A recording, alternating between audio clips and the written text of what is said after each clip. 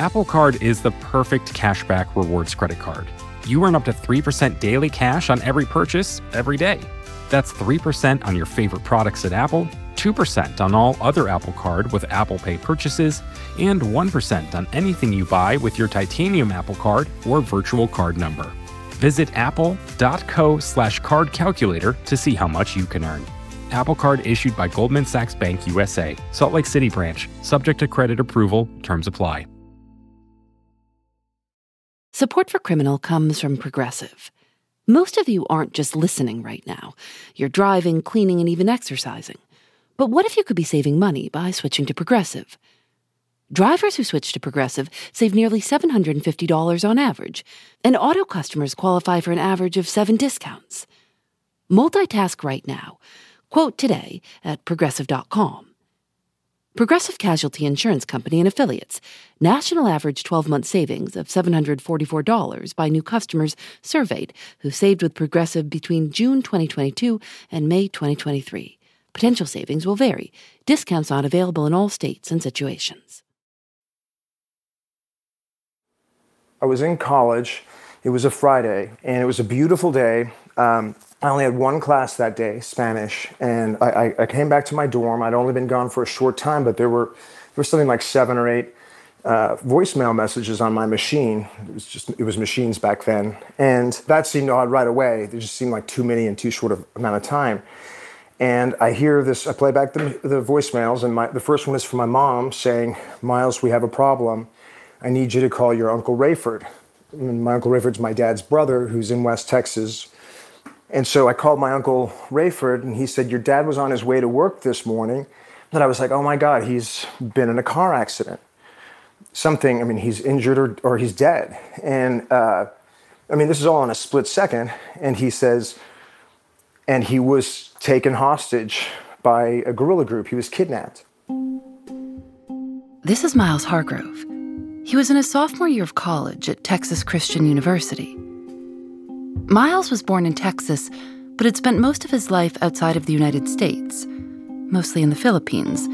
And then, when he was in high school, his family moved to Colombia, to a city called Cali. His father, Tom Hargrove, worked for the International Center for Tropical Agriculture. Miles' parents were living in Colombia in September 1994 when he heard the news that his father had been kidnapped. I really don't remember much after that. I just zeroed in on the kidnap, and it just knocked the wind out of me. I just literally could not figure out how to react to it. It just was the most shocking news that I'd ever received, and completely unexpected. We somehow got off the phone, and I just remember putting it down and just like, I stormed out of the dorm room. I went sort of paced back and forth up and down the halls. I went into the bathroom, I went back out, and then finally went back into the dorm room. And by this point, the school had sent a resident advisor over to my room, and then people started coming around me, and I was able to then get a hold of my mom. And she sounded scared, but she sounded like she was trying to be, as in control as she possibly could. But she was like, "It's bad. I want you to come down." And so we just agreed that I would try and find a plane ticket down to Colombia, which I managed to do, and was on a plane the next day. When Miles arrived in Colombia, his mother Susan met him at the airport. A friend drove them home, and in the car, Susan explained everything they knew so far.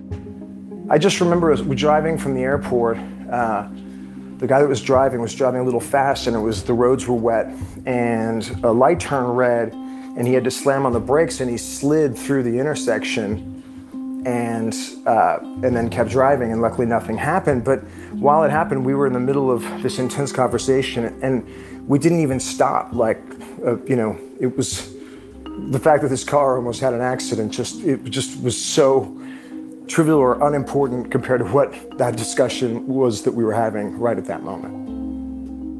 Miles's mother told him that the last time she'd seen his father was the morning of Friday, September 23rd, when he got in his car to drive to work. What we heard right from the beginning was that there had been some kind of a roadblock set up. These guerrillas, they set up roadblocks. They'll pull over buses and cars and rob people of cash and jewelry and maybe take some cars. So there were witnesses that had been in the roadblock that morning that saw an American being pulled over, pulled out of the car at gunpoint, and that he had been ordered to, jump into the back of one of the pickup trucks that had just been stolen in that roadblock, and that they headed east out into the to the central range of the Andes Mountains. His father's car was found empty at the roadblock, with his ID lying on the front seat. But also there was some FARC propaganda left in his driver's seat. FARC is short for the Revolutionary Armed Forces of Colombia. It was formed in 1964 as the armed wing of the country's Communist Party.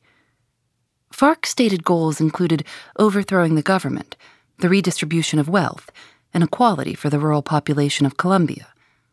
Their tactics involved guerrilla warfare, and they funded their efforts in large part by trafficking drugs, illegal gold mining, and kidnapping. So at this point, what were your options? Well, all we could do was wait. There was no way to contact them. And we always understood that, when you're in a foreign country, you can't, the laws of the United States don't apply there. The authorities don't have any sort of jurisdiction. So our expectations weren't incredibly high, what our government, what the U.S. government was going to do or what they could do. And the thought of a rescue operation didn't really appeal to us. What we learned was that the FARC guerrillas, they were at a real advantage when they would take their kidnapped victims because they could bring them to these isolated areas, like in my father's case in the Andes and there are other people's cases into the jungles, where there would be no repercussions for them and that they would have sort of the benefit of time. And if you send a rescue operation into an area like that the chances of somebody surviving it would be so slim. Miles and his family talked with an FBI agent who was stationed in Bogota, who helped them understand kidnapping, what they could expect, and what he'd seen in other cases. They waited for the kidnappers to contact them. Miles says they were afraid they could be being watched, and so he and his mother and brother stayed inside as much as possible. They didn't hear anything for 29 days. And then Tom Hargrove's employer, the International Center for Tropical Agriculture, received a letter asking for $6 million. And along with it was a proof of life video taken maybe a week before the video arrived at the company. And in it was a grainy video. He's wearing like a poncho, just explaining that he's healthy and he's safe and to cooperate, and that hopefully he could see us all soon. The company Tom worked for made a public statement that they wouldn't negotiate with the kidnappers, and they wouldn't pay the ransom. So at this point, what's basically happened is that you've realized that the government is not going to help you, the company's not going to help you, and so you as a family are going to have to negotiate with these hostage takers all on your own. Yeah, that's correct. We didn't really think much about it. We just proceeded as quickly as we could. The kidnappers contacted the Hargrove family directly. They said they'd only speak with a member of the family or a friend of Tom's, no police. They said that we needed to get a radio and that we should be speaking this next Tuesday, and here's the primary frequency and here's backup frequencies. And when this demand came and it said we needed to get on the radio, we knew that none of us spoke Spanish well enough to be the ones to, and we were too emotionally sort of close to the situation, certainly for my mom and for my brother and myself, that we couldn't negotiate on the radio. So we needed to find somebody that we could trust and who spoke with kind of a local dialect and all that kind of stuff. And it doesn't really make sense to me now, all these years have passed, but for some reason it made complete sense to put that job onto I think 21-year-old college student. it was a huge ask, and I knew it then, but I only know it more so now. Just what a huge thing it was to be asking of him. When Miles asked me if I could help, it was an instantaneous decision. Knowing Miles, knowing Susan, knowing Tom, having a very nice relationship with all of them, I wanted to be able to do my part, and I was actually happy to be able to help with whatever I could. Robert Clerks was a close friend of the family. He'd gone to high school with Miles. He was my best friend in high school. I met him the very first day I went to school in Columbia. And he loved my dad. My dad loved him. And without hesitation, he said he'd do it. Robert was 22 years old and studying at a nearby university. And he had no experience whatsoever negotiating with kidnappers. I'm Phoebe Judge. This is Criminal.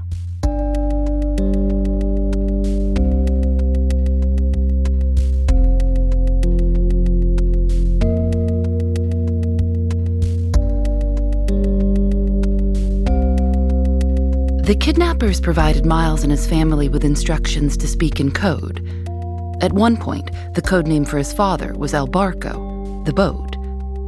They had code names for different amounts of money. $1 million was La Hacienda, the estate. They were getting advice not only from the FBI agent in Bogota, but they also solicited help from consultants who specialized in helping families deal with kidnapping. For their first negotiation, the family planned to make a counteroffer to the $6 million demand.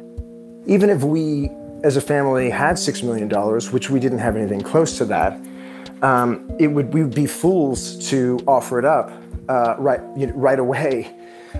Because if you easily offered up something like $6 million, they'd be like, oh, well, that was easy.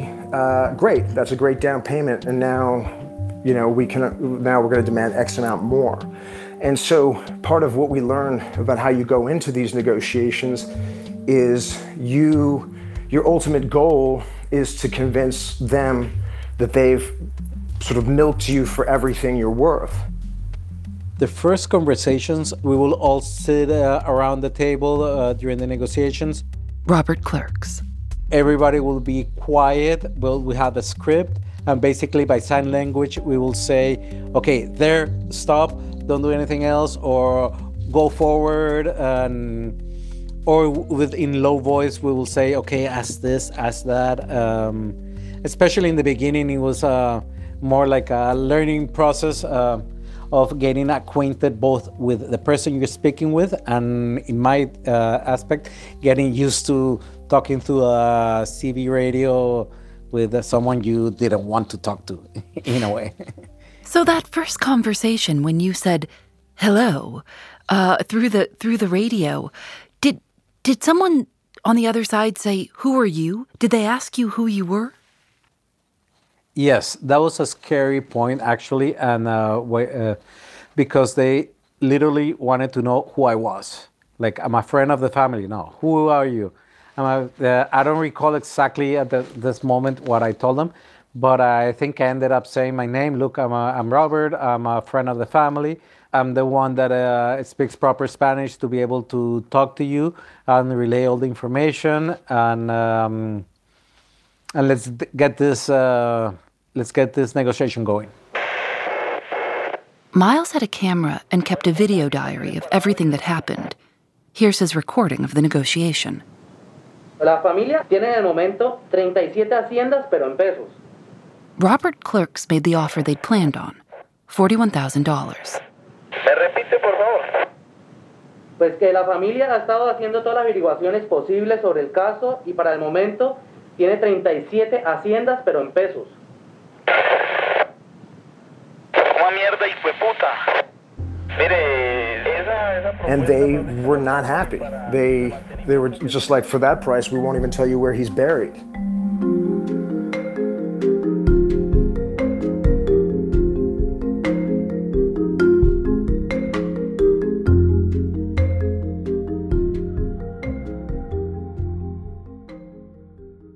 We'll be right back. Apple Card is the perfect cashback rewards credit card.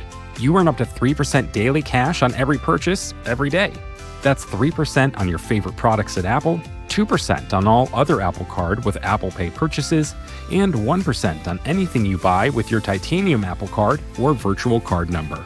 Visit apple.co/card calculator to see how much you can earn. Apple Card issued by Goldman Sachs Bank USA, Salt Lake City branch, subject to credit approval, terms apply. Support for Criminal comes from Factor. After a long day at work, sometimes the most convenient dinner option is ordering takeout. But if you make a habit of it, it can get pricey. Factor offers restaurant-quality, ready-to-eat meals delivered right to your doorstep. Factor's meals are both nutritious and tasty, and you can choose from more than 35 different options weekly. They have a variety of meal types to fit your needs too, like keto, calorie smart, vegan, and veggie, and more, with plenty of delicious add-ons also. I've tried Factor meals myself. Lately, I've enjoyed their shredded chicken taco bowl and Thai roasted vegetable green curry. You can get as much or as little as you need by choosing 6 to 18 meals per week. You can also pause or reschedule your deliveries anytime. Head to factormeals.com/Phoebe50 and use code Phoebe50 to get 50% off your first box, plus 20% off your next box. That's code Phoebe50 at factormeals.com/Phoebe50 to get 50% off your first box, plus 20% off your next box while your subscription is active. I imagine, you're sitting there with Tom's wife and with his family, his son. And so when the message comes back, for that you won't even get the body, I can imagine that must have been a hard moment for you to be sitting around his son and his wife and seeing their reactions. Oh, yes. In those type of replies from them, you basically just take a deep breath and translate it. I mean, it's something that is going on live. There's not much time to think about it. It's just, and we know it's a tense situations. So it's basically just taking a deep breath and say, this is the reply. How long before the next contact? It became, for the most part, twice a week. I don't remember the exact order of events, but maybe the next time we wouldn't make any offer. We'd say we tried, and we can't. We're trying to borrow more money, and we can't go any higher than that. And then they'd make more threats, and then the next time we'd be on, we'd raise it by another $3,000 or $4,000. I mean, and they again just get so mad because we weren't anywhere close, and it went back and forth like that for. Maybe almost 2 months. And we couldn't tell people exactly what we were up to. So this German family that lived next door to us, the Greiners, they were lifesavers in this scenario because they supported us, but also Claudia, the mother and the wife, her big thing was that we should meet up most nights a week if we could, together and have dinner. There was a common space between our houses. And we put up lights, we would bring in flowers, we wired speakers down there so we could have music. And we would each take turns sort of preparing these sometimes simple, sometimes elaborate dinners, just really as kind of a thing an event to sort of remind us, that we were, that life was still going on. It gave us something to look forward to at the end of the day. It gave us a sense of camaraderie with this group. And it was also sort of our roundtable where we would just discuss the latest points of our negotiations and what we were going to do next. Did it feel like you started to have a relationship with this person on the other side of the radio? Yeah, in some part of the whole negotiation, you start building a rapport with the person. You start getting to know him, and I'm not going to say you establish a friendship with them, but you establish a relationship where you agree that you have to talk to each other. So it's you're partners in the negotiation, and I have to deal with you. You have to deal with me, and let's get the negotiation moving.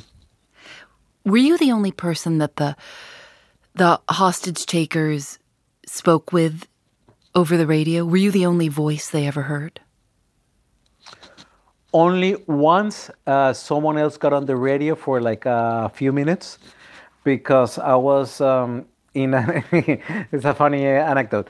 I was in a final exam in college, and in the computer room there was some issues and the exam got delayed.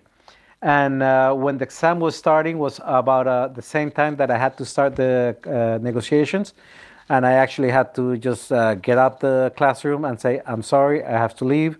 But the teacher will look at you very strange. We're going to start the final exam. Like, I'm sorry, I have to leave. And you cannot give any explanations. It's like, I have to leave. It's not my fault that this is late, and I have to leave. And then that day, actually, Claudia, she was part of Team Tom, which were the neighbors.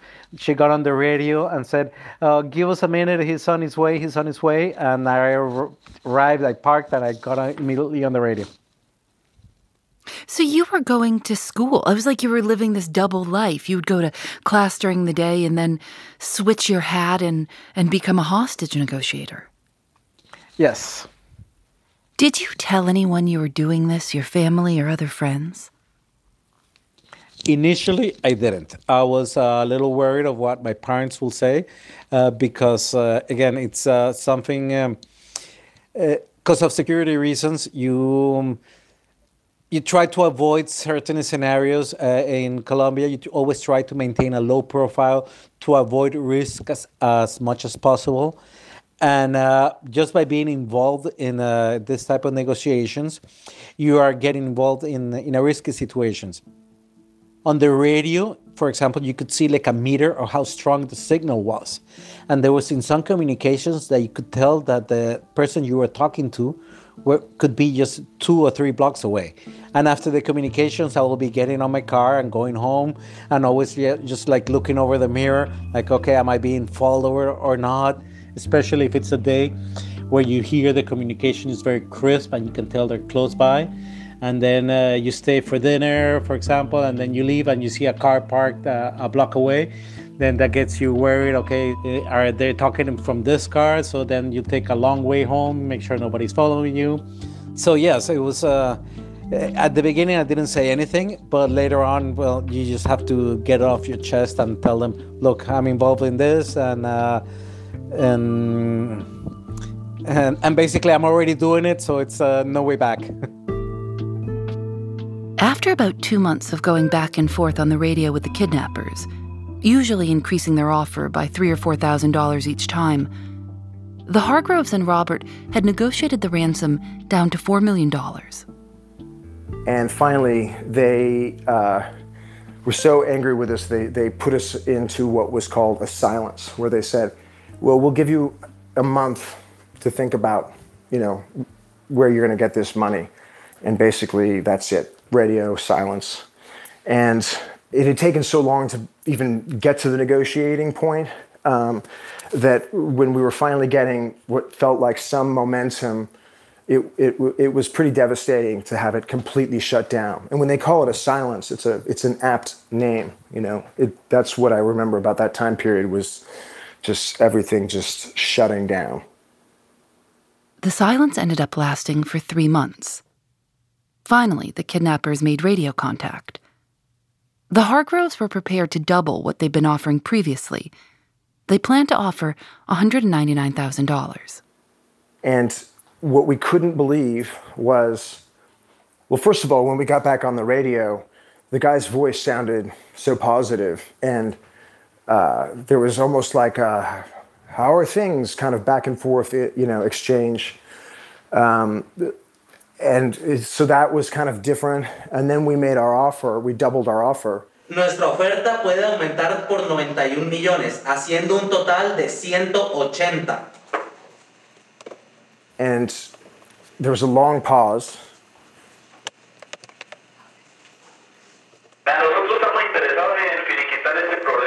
And then they said, you know what? If you round it up to 200,000, we'll make this happen.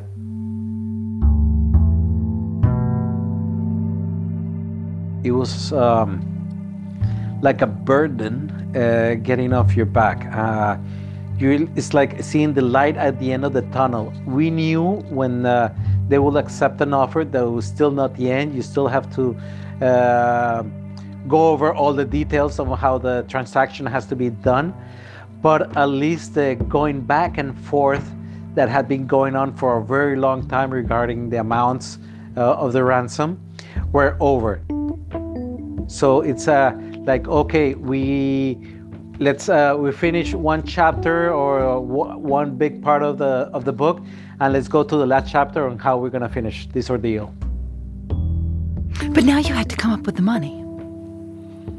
So we did, and it was during that period of silence that we were able to secure, a decent amount more money, nothing even remotely close to what they were asking us. But it's actually even something that I, to this day, can't really discuss about how we ultimately ended up doing it, because it involves people that were in Colombia and that are still in Colombia. It's something that I still, to this day, can't and never will discuss. For their own safety? For their safety, absolutely. The Hargroves prepared to make their ransom payment. They packed the money into garbage bags and then packed the bags onto wooden pallets. Then they asked for a new proof of life. So there was sort of an elaborate thing where they said, go to the men's bathroom of a fast food restaurant nearby our house, and you'll find a package, get that. And so we drove out into the darkness and went to this fast food restaurant and found this package and brought it back home and pulled it out, and it's a Polaroid of my dad.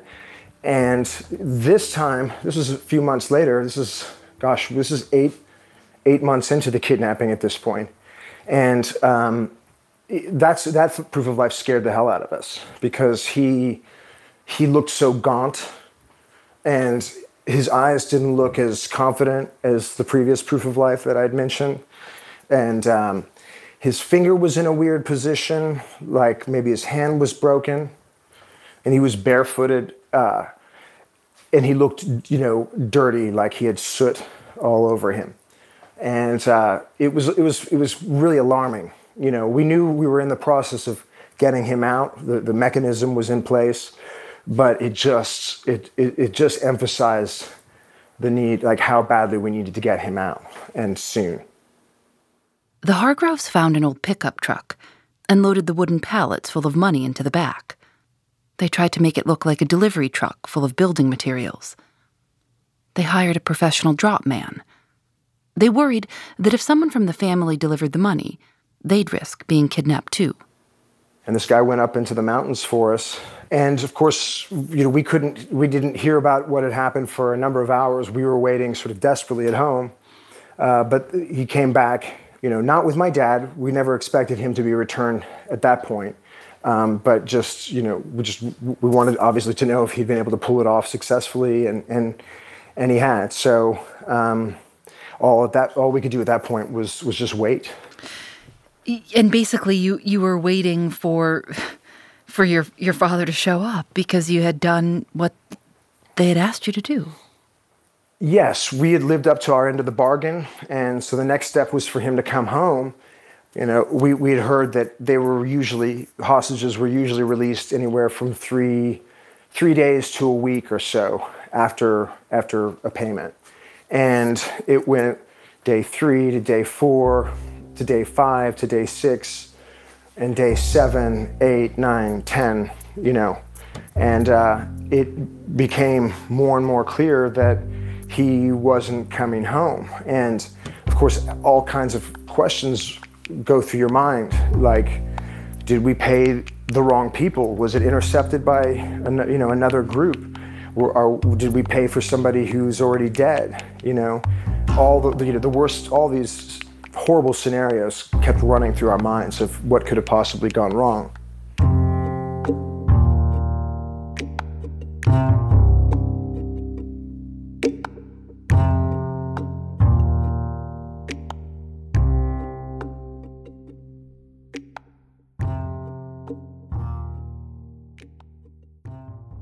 We'll be right back. Thanks to Progressive for their support. While you're listening to the show, maybe you're also doing something else. Driving, dishes, folding laundry. I listen when I go on walks. If you're not currently driving a car, you could also be getting an auto quote from Progressive Insurance. Save money right now from your phone. Drivers who switch to Progressive save nearly $750 on average. And auto customers qualify for an average of 7 discounts. Discounts for having multiple vehicles on your policy, being a homeowner, and more. Progressive will be with you 24/7, 365 days a year, so you're protected no matter what. You can get a quote for your car insurance at Progressive.com to join over the 28 million drivers who trust Progressive. Progressive Casualty Insurance Company and Affiliates. National average 12-month savings of $744 by new customers surveyed who saved with Progressive between June 2022 and May 2023. Potential savings will vary. Discounts not available in all states and situations. Support for this show comes from Sylvan Learning. As a parent, you want your child to have every opportunity, but giving them the tools they need to tackle every challenge, that takes a team. Now more than ever, educational support tailored exactly to what your child needs can make all the difference.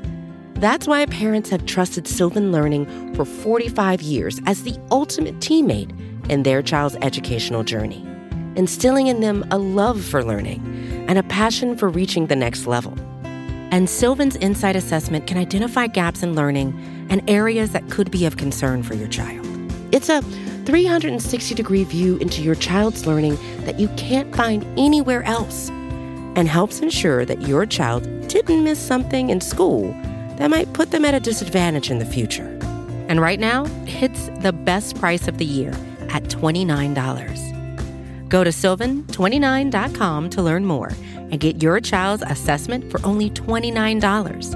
That's SYLVAN 29.com. In the days after the Hargrove family delivered the ransom money, they heard nothing. And then, the family received a phone call instructing them to turn on the television. There was a news story about American missionaries who'd been kidnapped, held for a year and a half, and then killed. Miles said he'll never forget that. It had been a month since his family had paid the ransom, and about 9 months since his father was kidnapped. Experts had advised the family that they should not call attention to the kidnapping.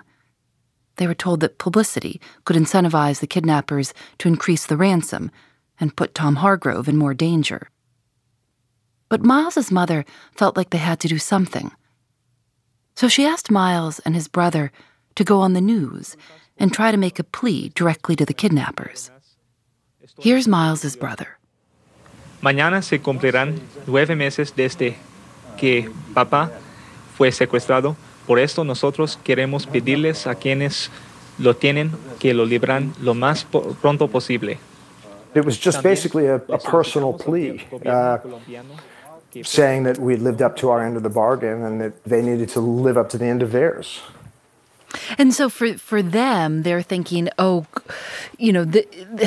what we don't want is for families to think even quietly that if they pay without saying anything, it won't work. We want this business of making money on families to continue. And now you've got someone saying, even if you pay, they're not going to give them to you. Yeah, exactly. That's not good for business. So what happened? Did it work? I don't know if it was the broadcast or if it was just a coincidence, but 2 days after that broadcast, a package arrived at our house again by courier. And in it was a ransom demand very much like the first one, saying, "Dear Susan Hargrove, the money that we received has enabled us to provide Tom with better food and better care. But if you want to see him alive again, it's up to you to pay." And it was something roughly the equivalent of, I want to say, another $200,000. So you would think that that would be really upsetting.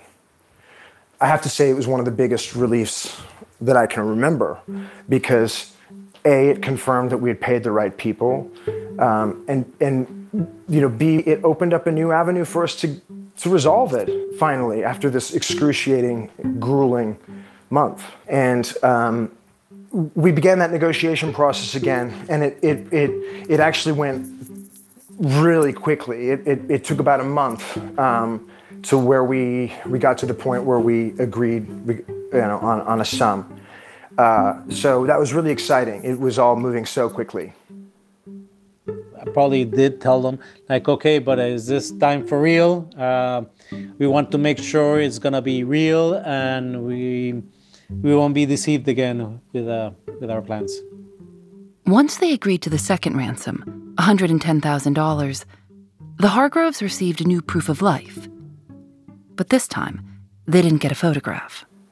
It's the worst proof of life that you could have. It was a series of handwritten letters, my father's handwriting, saying that it was a certain date. But unless you have some sort of photographic evidence or something, anybody can write whatever date anybody wants with a gun put to their head. It wasn't what we called sufficient proof of life. And we argued back with them, saying, this isn't going to work. We for the same reasons that I've just stated. And they came back at us and were like, we can't get through anywhere. And if you're going to be asking for another proof of life, this is going to cost you 6 months.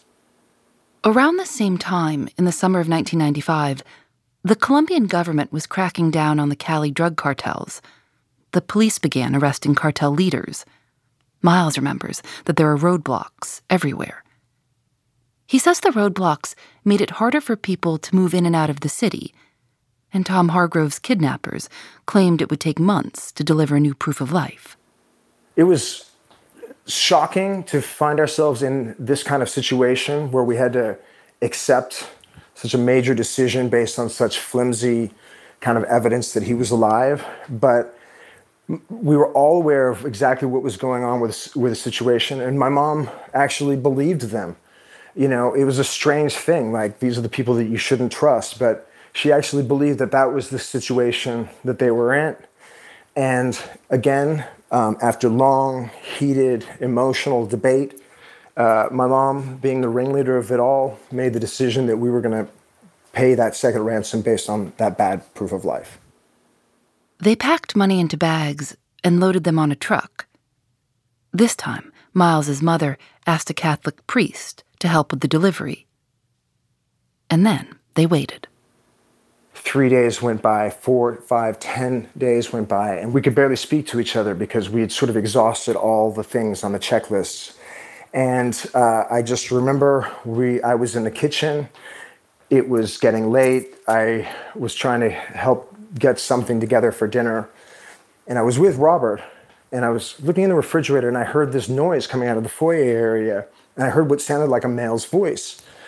And I ran out of the kitchen, ran into the foyer, and there he was. It was my dad standing there in the darkness in this poncho with soot all over his face and this long kind of orange hair and this orange beard. His hair had normally been white.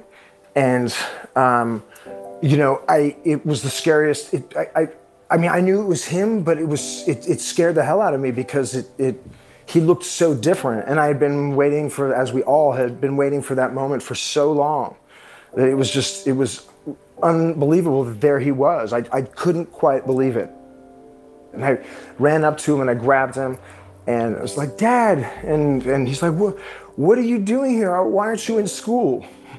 And I just remember being like, Dad, we dropped out of school the day you got kidnapped.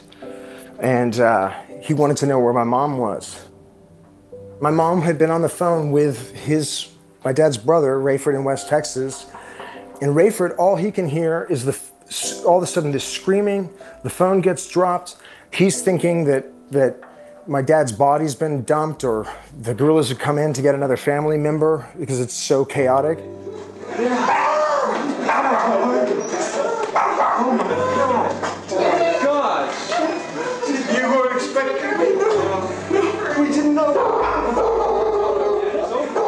And my mom and dad embrace, and my mom's just bawling at that point.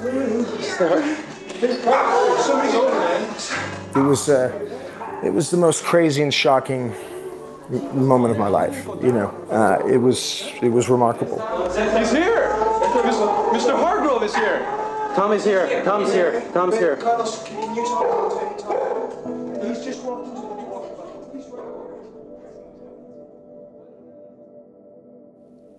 I mean, it must have been amazing to see him in person. Yes, it was. All of a sudden, you feel like, okay, everything that had been done for a year was actually successful, because before that, actually, everybody was very down, thinking perhaps he wasn't even alive. So to see him walking, it was a relief for all of us. It was a sense of success of a whole year of negotiations. At the same time, it was shocking to see him so skinny. Because of malnutrition, his hair was from a different color. And one thing I also recall a lot, the smell. He smelled like a concentrated bonfire. They learned that Tom Hargrove had been held in the eastern range of the Andes, at high altitude, in various FARC camps. He hadn't had a vegetable since April and a bath since March, And we later found out that the orange hair that he had, which had been white, I thought it was some bad attempt of a dye to try and disguise him, but it turned out to be a form of vitamin deficiency from lack of vegetables and, good nutrition.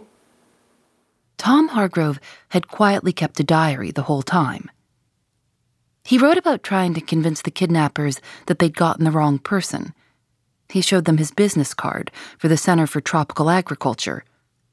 But there was a misunderstanding. On the card, the initials for the company name in Spanish are CIAT. He wrote that when they saw the letters, they assumed he was a CIA officer. He kept notes about what they did each day, what food they ate, what the weather was like, and the things the kidnappers told him about what was going on. He would get rumors back from his captors every once in a while about the family. And, one of them was that my mom had left and gone back to the States. So he just had no clue. And he would always say that he had it easier than certainly my mom did. Because he always knew he was alive, and he actually had a simple task every day, and it was just to stay alive. And that for us, we never could know, and we could never know if whatever decision we made would end up getting him killed. My mom always said that, if somebody in your family is kidnapped, you as a family are kidnapped too. The night that Tom Hargrove came home, the family ate dinner around midnight. Robert Clerks was there with them. Miles says people thought he'd be eager to get out of Colombia, but it wasn't like that. He says it was complicated. They were sad to leave. Miles and his brother eventually resumed their lives as college students. His mother and father bought an old house in Galveston, Texas, and slowly fixed it up for the rest of their lives. Robert Clerks would go to Texas to spend time with them. When Tom Hargrove published a book about his time in captivity, he dedicated it to his family and to Robert, who he writes, became the voice of my family.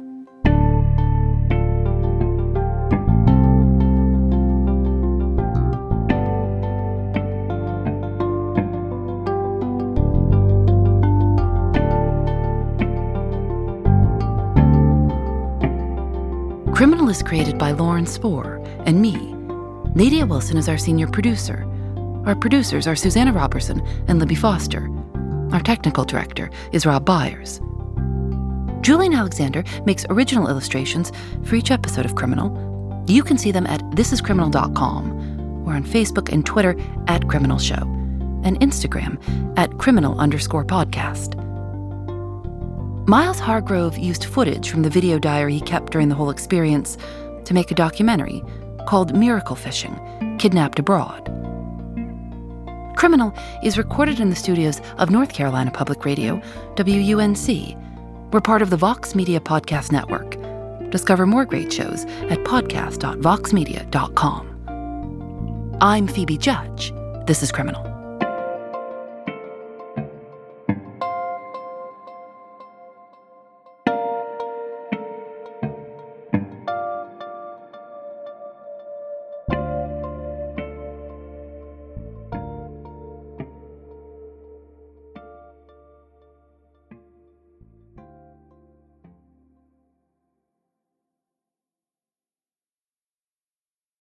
Thanks to Progressive for their support.